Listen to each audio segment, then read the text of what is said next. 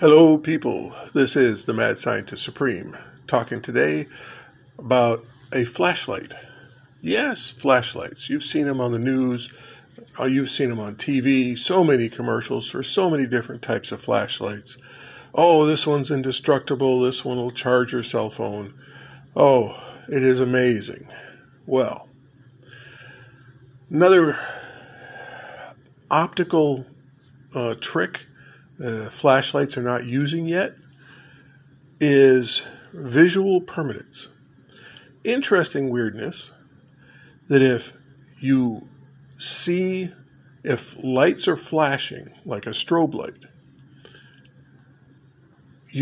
when you see something, the lights go away, your eyes still perceive it to be there. So if you take a very bright flashlight and it's got a single beam on it, and it sends it out, a long distance. Oh, it can be seen from 5 miles away. Well, you can see with it the reflected light from stuff from only a relatively short distance. You're scanning around, you can see trees, and there's a deer over there, or whatever. But once the beam has gone past that deer is invisible again.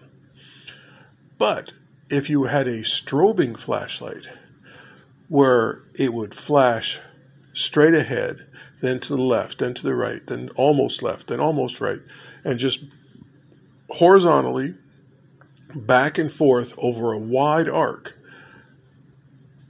but very quick flashes in each direction, your brain will perceive it as a constant light. So when you turn it on, the entire area is lit up in front of you. As far as your brain can determine, it is all stagnant, it is all lit up at the same time. While the energy of the beam of light is a single beam over a much smaller area. But because that area is moving rapidly left to right, or right to left, or randomly, spotted, your brain will all perceive it as one picture.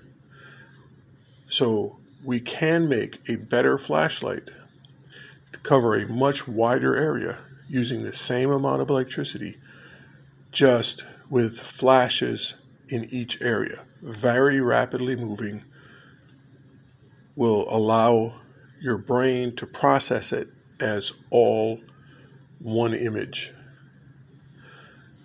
That's my improvement on the flashlight. That's what I think we should do or should be done. Let me know what you think. This is the Mad Scientist Supreme, signing out.